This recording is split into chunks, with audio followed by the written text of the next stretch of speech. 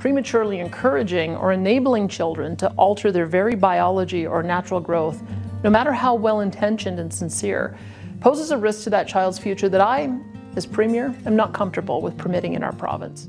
Similarly, the risk... Last week, Alberta Premier Danielle Smith unveiled new policies that limit transgender rights and gender-affirming care. The proposals severely restrict when and what kind of medical care young people can access, and these rules would add up to the most restrictive policies in Canada when it comes to issues of gender and identity. So today, Zosha Bielski is on the show. She's a national news reporter for The Globe and often reports on gender and sexuality. Zosha will explain what these policies are and why medical experts are warning against these restrictions. I'm Menaka Raman-Wilms, and this is The Decibel from The Globe and Mail. Zosha, thank you for being here today. Thanks for having me on. Let's just start by defining, I guess, exactly what we're talking about. So gender-affirming care really covers a lot of things, but what exactly does this term refer to? So gender-affirming care can include sort of a wide variety of options. So it can be medical practitioners calling people by their preferred pronouns. It can be calling a patient by their preferred name. It can be therapy, counseling, and then it can also be medical interventions, including puberty blockers, hormone treatment. And on the sort of final end of things, it can also involve surgical procedures. So it's a wide umbrella term that covers a lot of care, be it mental, physical, social support. Okay, yeah. So a lot of things then fall under that term. And how is this care established in Canada? Like, how do doctors and healthcare professionals, I guess, know how to treat patients? So there are a number of tools that practitioners rely on. Chief among them is the Canadian Pediatric Society's position statement. So that society released a position statement recently that really lays out the standards of care. The practitioners also rely on endocrine societies. So those are societies that provide guidance on things like hormone treatment, for example. And then there's also a very long-winded guide, WPATH. So that's a global association that sets out standards of care for gender-diverse people, transgender people. And it's in its 8th revision, and the latest revision is a whopping 258 pages long. It goes into great detail and into research and established practices. So these are the tools that practitioners rely on. So needless to say, there are extensive guidelines here about how this is done. This has been documented and worked on over time. Precisely. There are real clear standards that practitioners rely on and guideposts that are commonly used. So let's now talk about what is being proposed in Alberta. So the Premier, Danielle Smith, recently proposed new policies around gender-affirming care in the province. And this includes policies that are dealing with surgery and puberty blockers. So let's just break these down a little bit, Zosha. I think we should maybe start with surgery. What did Smith say about access to surgery? So Premier Danielle Smith announced restrictions on top and bottom surgery. So top surgery is the augmentation or removal of breast tissue, and bottom surgery includes phalloplasty and vaginoplasty. So respectively, those are the surgical creations of a penis or a vagina. So what Premier Smith has said is that bottom surgery will no longer be permitted for those under 18, and ditto for top surgery. Okay. And so let's break this down, I guess, before this new proposal. Like, how are the guidelines for when the surgery is performed decided in the province? So what was striking to critics and medical practitioners about these new restrictions was that they're putting age restrictions and prohibiting procedures in ways that sort of don't make sense, because already in Canada, anyone under 18 is not eligible for bottom surgery. So if you're under 18, you cannot access bottom surgery, and lots of health insurance policies also restrict this by age. So what Premier Smith has announced, the restrictions she has announced on bottom surgery, this simply does not happen in Canada. So she's kind of announced a restriction that's already in place, essentially. Exactly. As one of the doctors I spoke to put it, she's announced a policy solution for a policy and a problem that doesn't exist in the case of bottom surgery. As for top surgery, in Alberta, there is no specific billing code for anyone who would want to perform gender-affirming top surgery on anyone under 18. And on the point of the bottom surgery, even among adults, we received figures from Alberta Health that reflected a paltry 89 people were approved for funding for bottom surgery, 18 and up. And only 36 of them were ages 18 to 25. So 89 people in a province the size of Alberta for bottom surgery, and most of them are over 25. Let's also touch on puberty blockers, because Smith also talked about access to those. This is medication that essentially delays puberty. But Zosha, how is this usually used? So puberty blockers are typically used to pause puberty. And again, the medical guidance suggests you typically want to wait until the first onset of puberty, the first physical signs of puberty appear before you consider puberty blockers. And the idea, broadly speaking, is to give people some time to pause and think about their decision, whether they want to proceed or whether they've changed their mind. And obviously, these kinds of discussions happen between physicians, patients, and families. So the idea is to do this very soon after the onset of puberty, which aligns along the lower spectrum, like near 12. And what Alberta has decided is that puberty blockers will no longer be allowed for anyone sort of under 16. So this is their new proposal then? This is a new shift. And the concerns we've heard from care providers is that basically you're through puberty at that point, by the time you're 16. And the issue there for transgender non-binary people is that, once you've passed through puberty and you're experiencing dysphoria, that's when we really get into sort of the more invasive surgeries. So it's sort of paradoxical. Premier Smith is expressing sort of real concern about how many people might be running off and getting surgery. But by denying people puberty blockers at the age they would be typically administered, you're running the risk of people sort of turning to more complicated, expensive, involved surgeries down the line after they've pushed through puberty. Yeah. Yeah, I guess kind of by definition, the puberty blocker makes sense kind of before puberty is fully happening. Yes. Exactly. Okay, so that's the proposal is you won't be able to access puberty blockers if you're under 16. What about if you're over 16? In those cases, things will run the way they normally would, but obviously they stress parental involvement, which again is the guidance in every single piece of literature. You want parents or other guardians involved, and that comes up time and again in all of the medical guidelines that existed long before this announcement in Alberta. Yeah, parental consent is definitely something that has come up a lot in these kinds of conversations. Generally here, Zosha, how does parental consent fit into these kind of decisions about care? So again, when you turn back to the sort of standard guidelines that practitioners use, time and again, parental involvement is stressed over and over and over again. That's already the case, is what you're saying. Exactly. And there are a couple reasons for that. Obviously, when you're dealing with minors, that's extremely important. But also, parents are sort of in a unique position to know about their children's lives, obviously, their mental health, their physical health. They've got the window in on it. So it makes perfect sense that the guidelines would really stress parental involvement. We'll be back in a moment.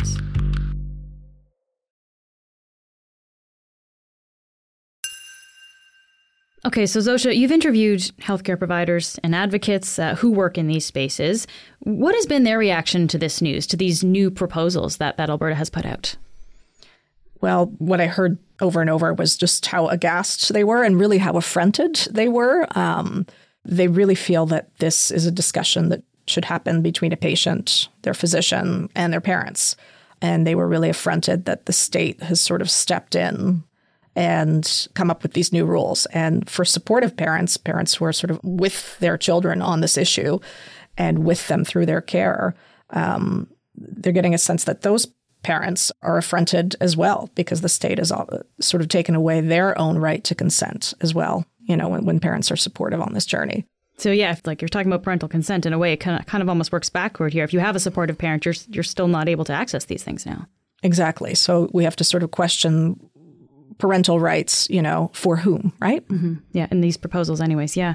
There's something really interesting you said there, too, about how advocates and medical practitioners that you're talking to are kind of affronted by the state's involvement in this. And the deep irony, of course, is, Danielle Smith's UCP government kind of one of the tenets is less government in your life is kind of the idea behind the UCP and those kind of, more right-leaning movements. And in a way, this is the exact opposite. This is what these experts are saying is there's more government involvement in your medical decisions here. Absolutely. And again, we've seen this mirrored in the states with abortion and the state's encroachment on women's reproductive health.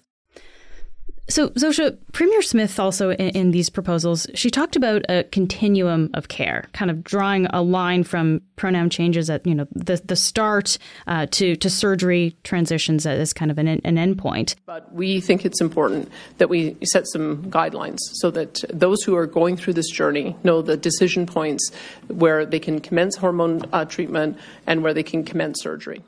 What do doctors and people in the community say about that line of thinking?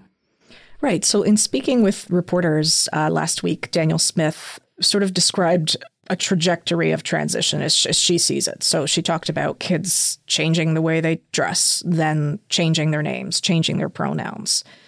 Then we rapidly move into hormone therapy, puberty blockers, and the end for each of these kids, based on sort of the way she described it, was surgical intervention. So as a parent listening to this, you would be rightly concerned, especially if your child is somewhere along that continuum. But experts in the number of fields, medical fields, trans advocates, all stress this is simply not the case. Like transition is not one thing. It's not one line. It's not the same for all kids. Because you've changed your pronouns doesn't mean you are gunning for a surgical avenue. So again, a real misrepresentation and a misunderstanding of what transition means to people. And ironically, as sort of the rest of the developed world becomes more understanding of gender diverse individuals and more accepting of people on these spectrums, we're actually seeing less surgical intervention because people just feel more comfortable in their skin earlier in the process. So again, what Danielle Smith is sort of describing and characterizing this process as sort of runs counter to the way things are shifting today. So we've been talking about the medical side of these new proposals, but they also extend into sports and the education system, particularly around the topics of pronouns and sex education. So let me ask you about that, Zosha. What is the government proposing here? So in terms of education, they have sort of followed New Brunswick and Saskatchewan's example in that you will now need parental consent if you seek to change your name or pronoun if you're under 16 in schools. And not only that, but if you're 16 or 17 and want to do the same, you still have to notify your parents or guardian. So that takes it further than the other two provinces. So that's the pronoun side. And the concern there has long been, outing to non-supportive parents, outing kids before they're ready to talk to supportive parents. A host of these concerns exist. So the other piece around education is, again, following a bit of Saskatchewan's example. Alberta is now tamping down on what you're going to learn in school in terms of sex ed. So they already had opt-out opportunities for parents who were sort of uncomfortable with their kids going into sex ed. Now they've upped the ante. So you've got to opt in if you want to sit in on any class that touches on human sexuality, gender identity, or sexual orientation. You can imagine what a headache this is going to be for teachers who have to send notes home every time any of this is mentioned. So the clear fear there is that this is going to have sort of a chilling effect, that teachers are not going to want to touch this at all. So when you put that together with the medical restrictions, there's a real clear sense of erasure of this population. When you bundle it all together the way it's been bundled, this is the sense that advocates are getting loud and clear. So do we have a sense of how these proposals are going over in Alberta? Like what has been the response to these? So widespread condemnation on the political front. Obviously, Prime Minister Trudeau weighed in critically. Mayors in Edmonton, Alberta, medical associations, doctors, nurses up in arms. But we also have everybody, many groups sort of involved in the educational sphere also raising concern. Social workers have raised alarm, principals associations, teachers associations. all of these individuals sort of involved in kids' lives on a day-to-day basis are gravely concerned this is going in the wrong direction here. Yeah, I mean, that sounds like a lot of opposition from people who are working with kids. Do we know, I guess on the other side, do we know who's supporting these proposals? The governments that have passed these pieces of legislation, these policies, obviously it differs province to province, New Brunswick, Saskatchewan, Alberta. These are conservative parties sort of kowtowing to fears that sort of have fomented in the States around parental rights, knowing what your children are doing at school. This is a pattern here that more and more conservative governments are trying on, clearly to sort of placate their voters and their membership. So it sounds like there's a lot of people who are opposed to these proposals. Do we know if there's going to be a challenge to these from, potentially civil liberty groups? So in Saskatchewan, it's, they've sort of moved the fastest. The pronoun policy in Saskatchewan is now law as of October, because that government invoked the notwithstanding clause to sort of override sections of the charter and also Saskatchewan's human rights code. So that is law. Of course, lots of opposition there. New Brunswick is essentially having trouble figuring out how the pronoun policy will be enforced in the school year. We have a number of school district councils that are considering suing the government over this. The Civil Liberties Association is also filing a lawsuit. So real uncertainty in terms of how that will play out. And again, experts caution that the goal here is this kind of uncertainty, not knowing what you can do in school and what you can teach. And all of that sort of uncertainty and that mess means teachers are going to be less likely to raise these issues in school or use a student's preferred pronouns because the consequences are unclear, the policies are unclear, enforcement is unclear. Yeah. It sounds like from what we're talking about, especially when we're seeing this in 3 different provinces, there's political leanings that are kind of pushing this to the forefront. I wonder about the way that this was done in Alberta, because it sounds like many of the limits were already in place in the healthcare system. Like we're talking about the limits, when you mentioned the limits for like bottom surgery, that was already the status quo, right? Like why would the government announce these things in a way that makes them sound like new proposed rules, even though they were already in place? Well, you have to sort of scratch your head and ask that very question, because essentially what they're announcing already exists. And in a few cases, what they're announcing sort of runs counter to all of the guidance, all of the medical guidance and the mental health care guidance for this population. So, when you see the outcry that it's not just the medical practitioners, it's teachers, it's principals, social workers, everyone in youth sphere, you have to sort of ask yourself, where exactly did this come from? And we're seeing time and again that these policies emerge with conservative governments. That's a pattern.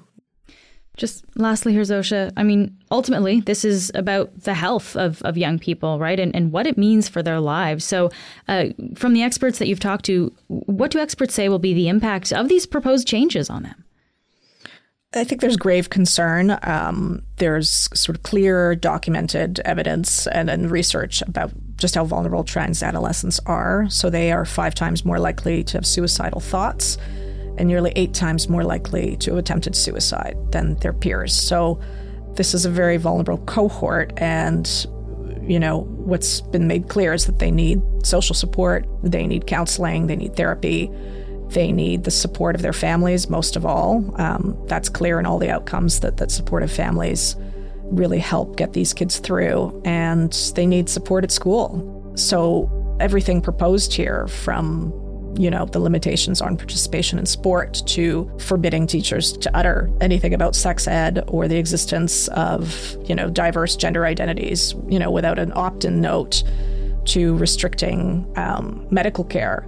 Really, all of that flies in the face of sort of established guidance for this really vulnerable cohort that really does need support from the adults in their lives and not this sort of erasure across a number of spheres in their lives. Zosha, thank you so much for being here today. Thank you for having me.